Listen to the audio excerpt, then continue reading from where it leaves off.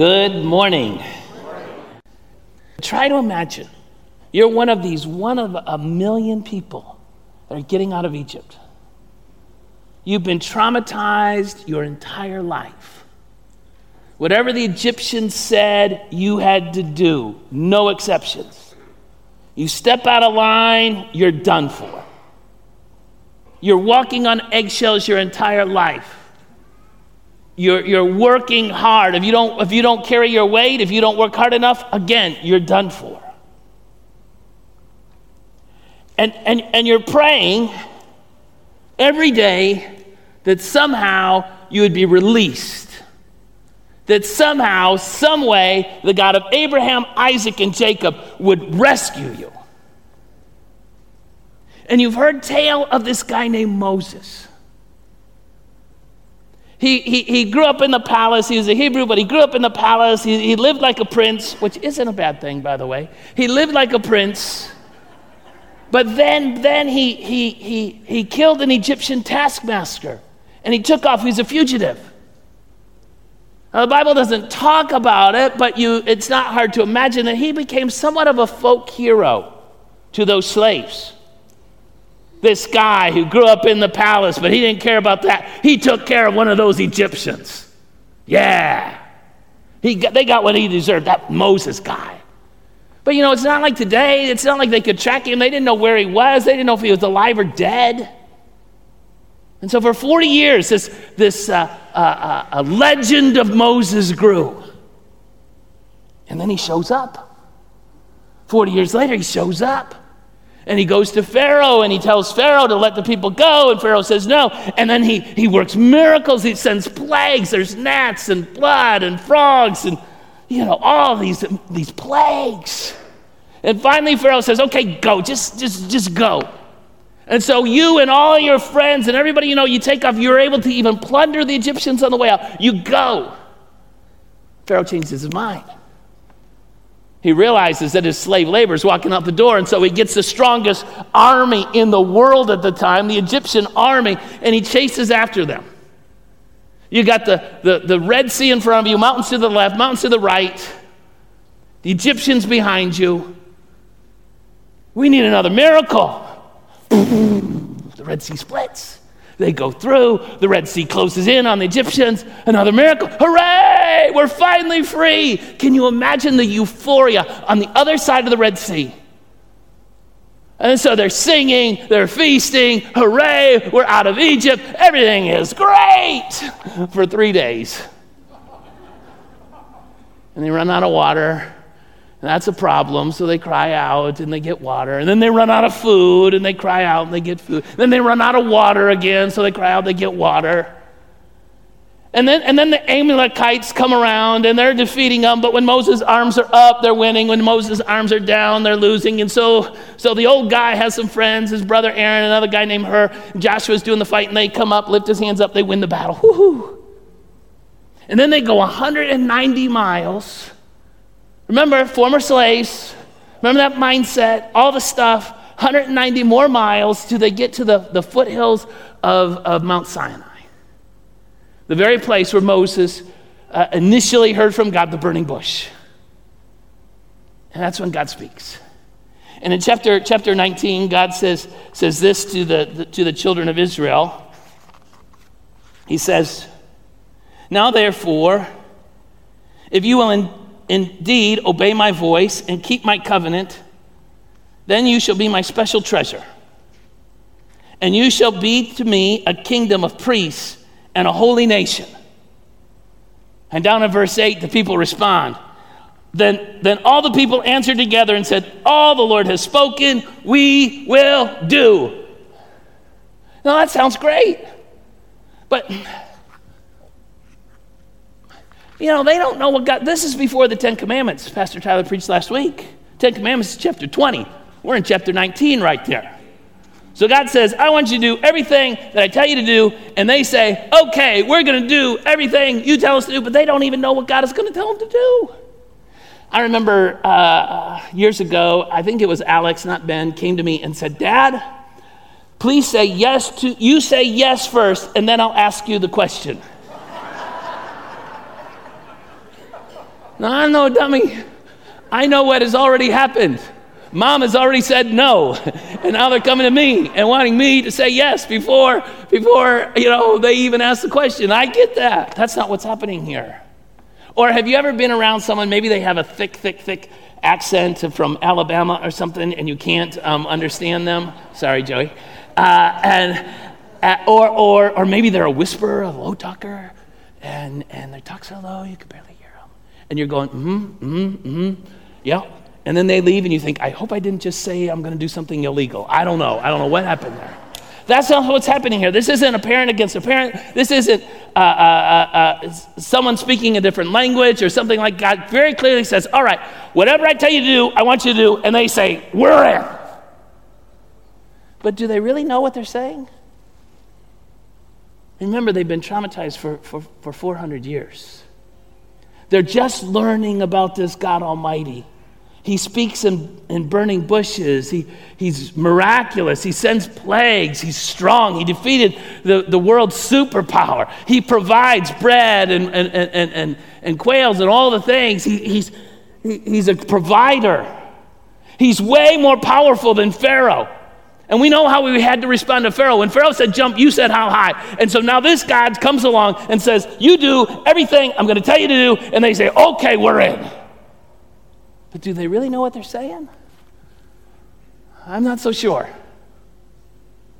And so Moses goes up on the mountain, and he gets the 10 Commandments, and he comes down, and while he's getting the 10 Commandments, there's smoke and thunder up at the top of the mountain, and lightning and trumpet sounds. All this stuff is going on. And the people are watching that, and Moses comes down.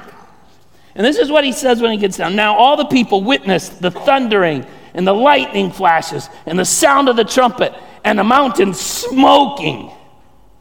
And when people saw it, they trembled and they stood far off. And this is God is up there, this God who just rescued them, this God who's way more powerful than Pharaoh ever dreamed of being. And he's up there with Moses, speaking to him, the Bible later says, like a friend to a friend. All right, let me stop right there. Let me ask this question. Would you want God Almighty to speak to you in a powerful way? Would you want God to tell you what to do or where to go or give direction? You want God Almighty to do that? We all do, right? That's why we had this 24/7 prayer this week. People were in the building from last Sunday after church till this Sunday morning. I was the last one in here this Sunday morning praying in the room 24/7 the whole week long. And the whole goal, the premise of that is we want to hear from God Almighty. We want God to speak to us. We want to hear from him. That's why we do it. Okay, well, this is what's weird. Verse 19, then they said to Moses, the people said to Moses, they see all the smoke and lightning and stuff. Then they said to Moses, you speak with us and we will hear, but let not God speak with us, lest we die. They said, we don't want anything to do with him. We know how it was with Pharaoh, and when Pharaoh spoke, man, if we didn't follow it by the T, we were done for. We don't want this God is way more powerful than we don't. You speak. You be our mediator. We don't want to talk to him. One misstep and Moses says this. This is a really important verse. And Moses said to these people, do not fear, for God has come to test you, that his fear may be before you so that you may not sin. He uses the double use of the word fear in the same sentence. He said, don't fear, do not fear, but fear the Lord. What's going on here? He's saying, don't fear the Egyptians. God's already taken care of them. Don't fear your lack of provisions, water and food. God has already taken care of that. Don't fear that you're wandering in the wilderness, those 190 miles. God has shown he's here. Don't fear any of those things. But fear the Lord. And I don't know that these people understood what's really happening here. They're coming out of this traumatic lifestyle. And now they're told, to not fear, but fear the Lord.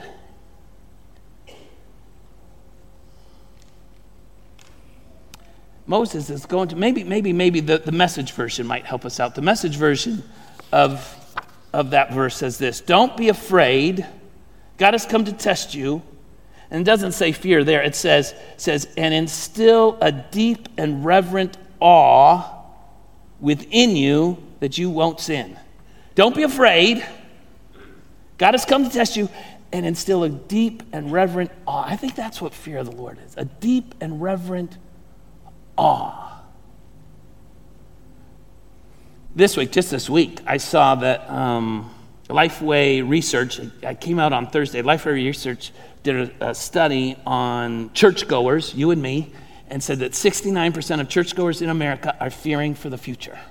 69%. Maybe this is pretty relevant. Because Moses comes to the people and say, don't be afraid, don't be afraid, don't be afraid. Don't be afraid of the Egyptians. Pretty sure I'm not afraid of the Egyptians. I'm afraid of the Chinese or the Russians. I'm afraid of the Democrats. I'm afraid of the Republicans. I'm afraid of my boss. I'm afraid of... Moses is saying to the people, don't be afraid. Don't be afraid of that stuff. God is your protector. God is your provider. God is your king and your providence. You don't need to be afraid. But fear the Lord. And what does he mean by fear the Lord? God has certainly shown himself.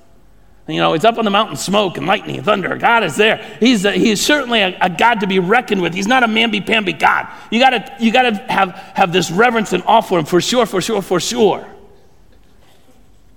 But I think there's the children of Israel were afraid. They didn't want to talk to God. We said we want to hear from God. So who's right? Do you really want to meet with God?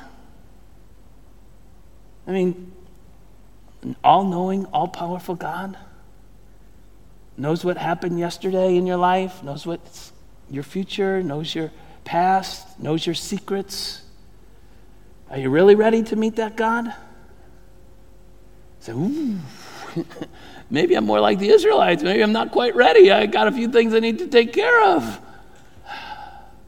Maybe I'm not. Listen, this is not a remake of Jonathan Edwards' sermon, Sinners in the Hands of the Angry God.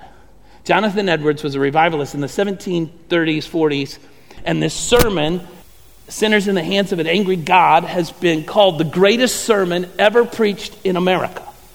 It helped lead and inform the independence and the Revolutionary War. It was a powerful sermon. People would hang on to the pews when Jonathan Edwards preached this sermon for fear that the floors were going to open up and they were going to be tossed into hell. Sinners in the hands of an angry God. Because that's what's going on here. See, we Wesleyans, we wouldn't say that. We don't believe that we are sinners in the hands of an angry God. We don't believe that God looks at us like we're some sort of mosquito that he's ready to zap in the cosmic, mosquito zapper. That we're worms that he's ready to put his heavy boot on. We don't believe that at all. We believe that God is a God of love and a God that cares so deeply for you and a God that longs to have relationship with you. And a God that goes the extra mile. It's not sinners in the hands of an angry God. It's sinners in the hands of a loving, forgiving, gracious, merciful, wonderful God. That's what we believe. And we believe, who am I, Jonathan? This sermon is not going to go down in the history as the greatest sermon in America. Who am I to question Jonathan Edwards? But that's garbage. Because God loves you. Well, Pastor, this passage that we're supposed to be looking at, I've read ahead, you might say. I read chapters 22 and 23, and God is pretty strict in there. I mean, they're stoning for murder, and stone the person for adultery, and stone them for mocking your parents. My kids would have been dead long ago.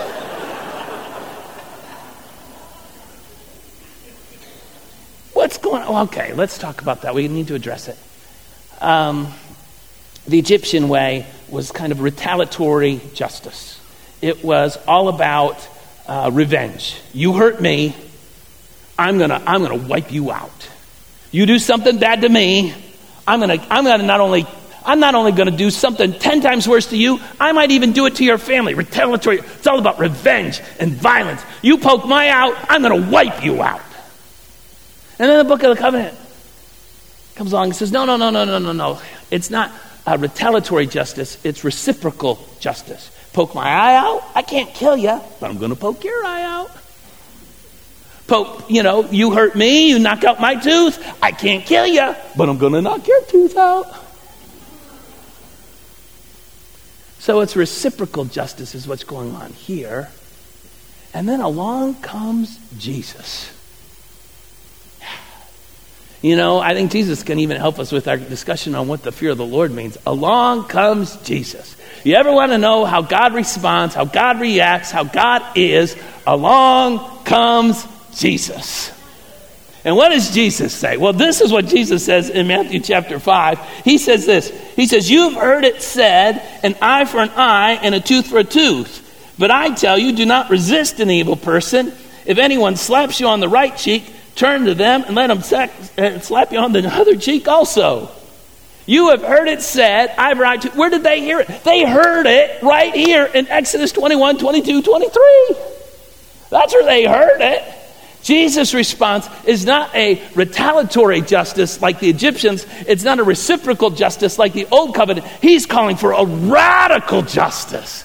Your enemy pokes your eye out, guess what? You get to love him.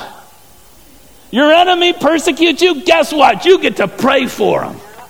It's a different world now, Jesus is saying. And then remember the story in John chapter 8?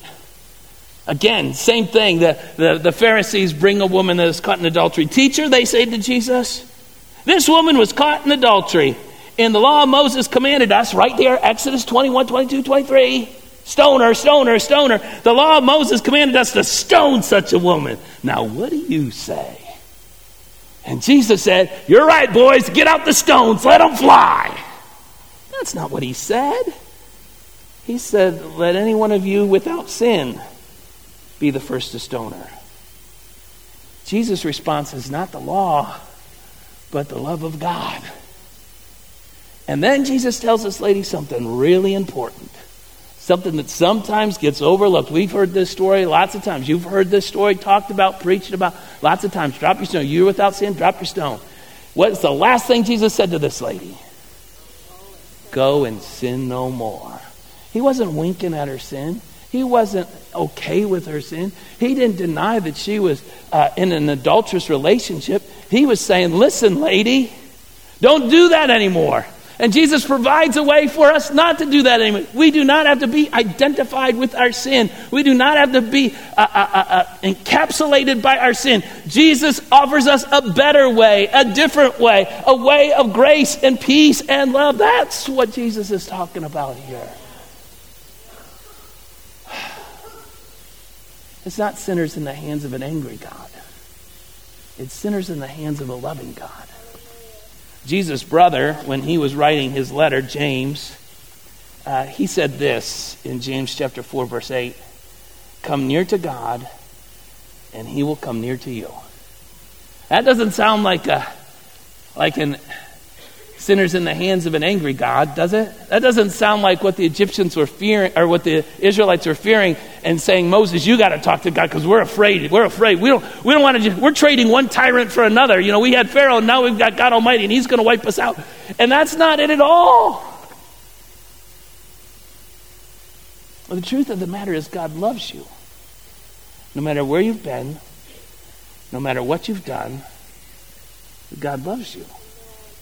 Even our kids in our Discovery kids, our youngest worshipers, they know that verse. God is love.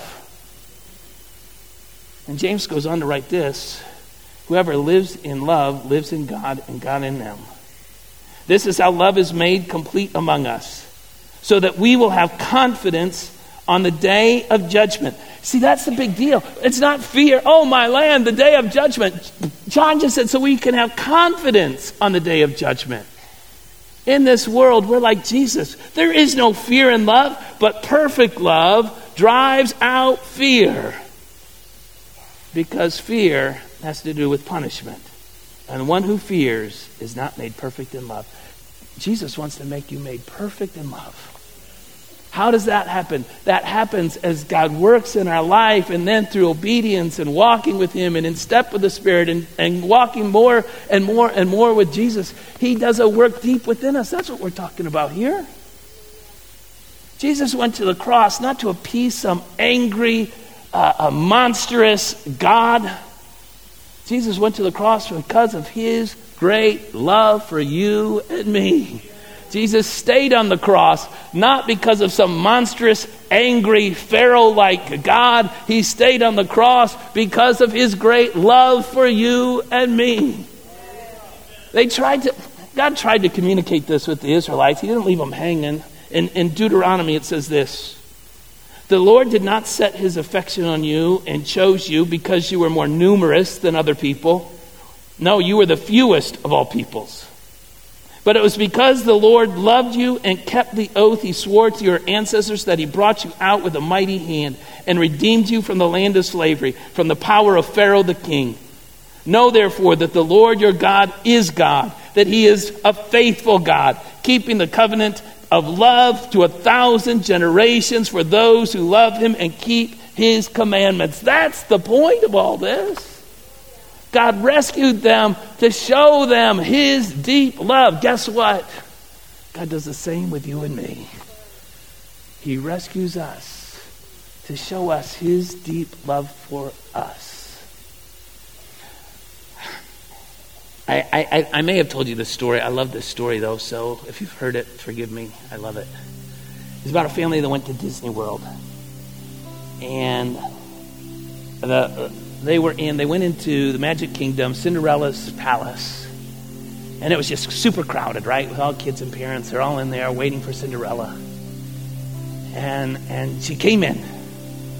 You know, Cinderella, perfect. Her hair is perfect. Her smile is perfect. The pristine princess comes into the ballroom. And all the kids just like all rush to Cinderella.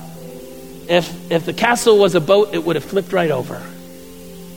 All the kids went over there except one boy. One boy stayed on the other side. And he was deformed. He was dwarfed in size. It was very evident that he had a lot of issues. Probably 8 years old. And he knew that he wanted to be with those other kids too. But probably because of fear of rejection, or maybe he'd been taunted or picked on by other kids, he just stayed on this corner. And you see it and you think, okay, Cinderella, see that kid. Just look at that kid. Go over to that kid. And guess what Cinderella did? Woo-hoo! She was firm and made a beeline to that boy, kind of splitting the kids away. And she got right down on her knee, right down by the boy's face. And she said a few words to him. And she kissed him right on his cheek. Right on that deformed cheek. And I read that story again this week. And I thought, that's what God does for us. You know, we who've been beaten up by this old world. We who've been gone through it. Not gone through it like the Israelites, not traumatized for 400 years, but some of you would say, listen, it hasn't been 400 years, but maybe it seems like it. And it even seems like God doesn't hear, or God doesn't know, or God doesn't care. I want you to know that God deeply loves you. He knows your circumstance. He knows where you're at. You want to know how God responds? Look to Jesus. James says, draw near to him and he'll draw near to you. You want to know how God reacts to your sins, to your problems, to your issues? Look to Jesus. What did he do? He went up to that lady. He didn't ignore her sin. He didn't excuse her sin. But he gave her marching orders. Go and sin no more. I got something so much better for you. He tells the same thing to you and me. Our God is a merciful, loving God. We are sinners in the hands of a loving, gracious, majestic, powerful, almighty God. And our fear of the Lord is that reverent, glorious fear. It's an awe-inspired that chases away those other fears. 69% of churchgoers fearful of the future. Listen, brothers and sisters, you need not fear the future. God is on the throne.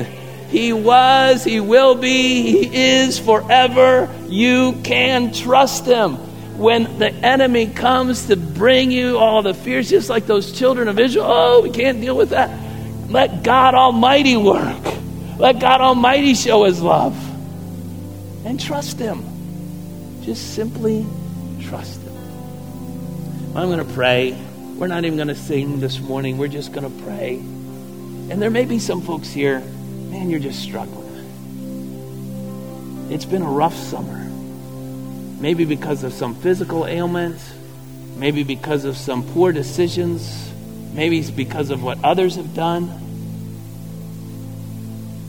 But it's been a rough summer. And so we're going to just pray that God would work in your life and in your circumstance. And that you would sense and know God Almighty.